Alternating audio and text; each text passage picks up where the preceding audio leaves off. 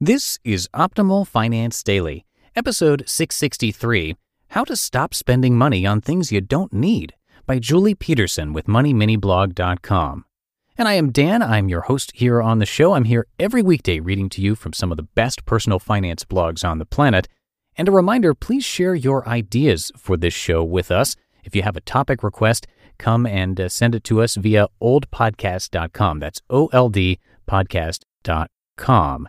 And if you didn't know, we have 4 other podcasts in this podcast family where we read blogs to you. They are Optimal Living Daily, Optimal Health Daily, Optimal Business Daily, which I also narrate, and Optimal Relationships Daily. You can subscribe to all of them to get a lot more blogs read to you for free. For now, let's get to our post as we optimize your life. How to Stop Spending Money on Things You Don't Need, by Julie Petersen with MoneyMiniBlog.com. Getting caught up in a shopping spree is easier than anything. You just have to take that wallet out of your pocket and proceed with your decision. This obviously applies especially when you have enough money to spend. Disorganized spending is a very common tendency which is present in today's consumer behavior. But these rushed decisions are more than often bringing disappointment and regret. Once you get home, you begin to realize that your spending was not purposed at all. The worst part is when you realize that the thing that you've just bought isn't serving you any good. You see, managing your funds is a fundamental skill that everyone should possess. I bet you're hearing this article because you've already become aware of your spending problem. You've accepted it as a problem, and that's very important for your progress. No worries, we're here to help. In today's article, you'll learn a few strategies that should successfully teach you how to avoid the useless spending habits which frequently cause you disappointment. Pay attention and also apply what you learn here. Otherwise, you're just wasting your time. 1. Develop a bigger spending goal. Instead of spending small bucks on all sorts of things, start saving money for objects that cost more but are much more valuable and qualitative. This strategy might sound like a paradox, but it really makes sense if you think about it. The things that cost more money are usually offering you more value. For example, you might want to change your laptop as you want to play new games or do different and more advanced things. Now, if you always think about that bigger purpose, you'll find it hard to spend money on irrelevant objects that do you no good. So if you're always spending money on things that you don't need, having a bigger goal in mind will most likely eliminate that urge of yours for good. 2. Use the 45-minute rule. The 45-minute rule is an invention of a famous finance blogger named Bridget Casey.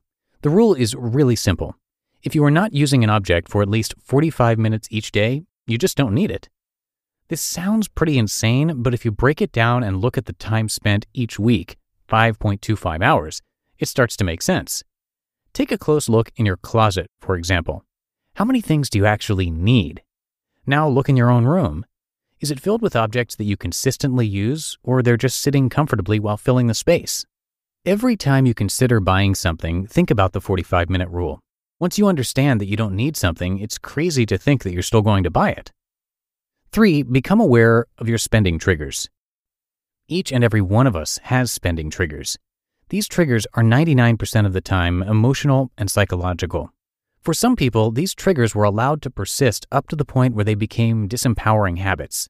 If you care to remove these triggers, you will no longer be tempted to buy irrelevant objects. So, next time you're buying something, carefully examine what made you do it.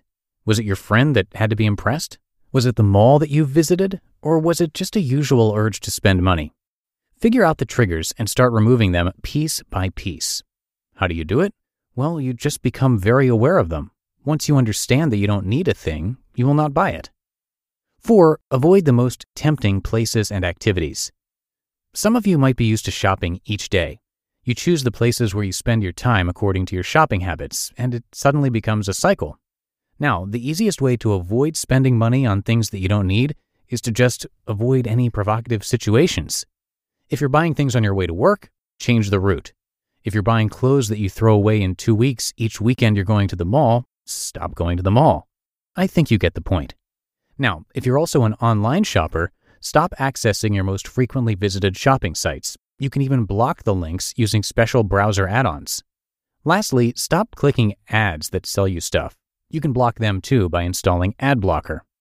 Either way, you have to understand that useless spending is caused only by you.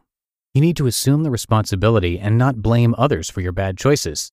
When you take the responsibility, it'll be easier for you to avoid all of these temptations. With time, you'll be able to visit all the places that tempted you before and never worry about any triggers or bad decisions. Once you learn how to spend your money with care and purpose, your thoughts and feelings will definitely become more positive. Moreover, your budget will look different, and you'll be able to save and plan for bigger things that not everyone can have.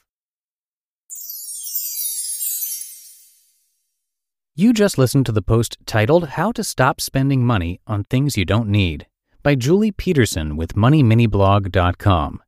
And again, if you're interested in hearing more blogs, more great content being narrated to you for free, please check out our 4 other shows: Optimal Living Daily, Optimal Health Daily, Optimal Business Daily, and Optimal Relationships Daily. And you can search for the word optimal in the podcast app of your choice, and all 5 of those shows should pop right up for you. And that'll do it for today. Have yourself a terrific rest of the day, and I will see you back here tomorrow, where your optimal life awaits.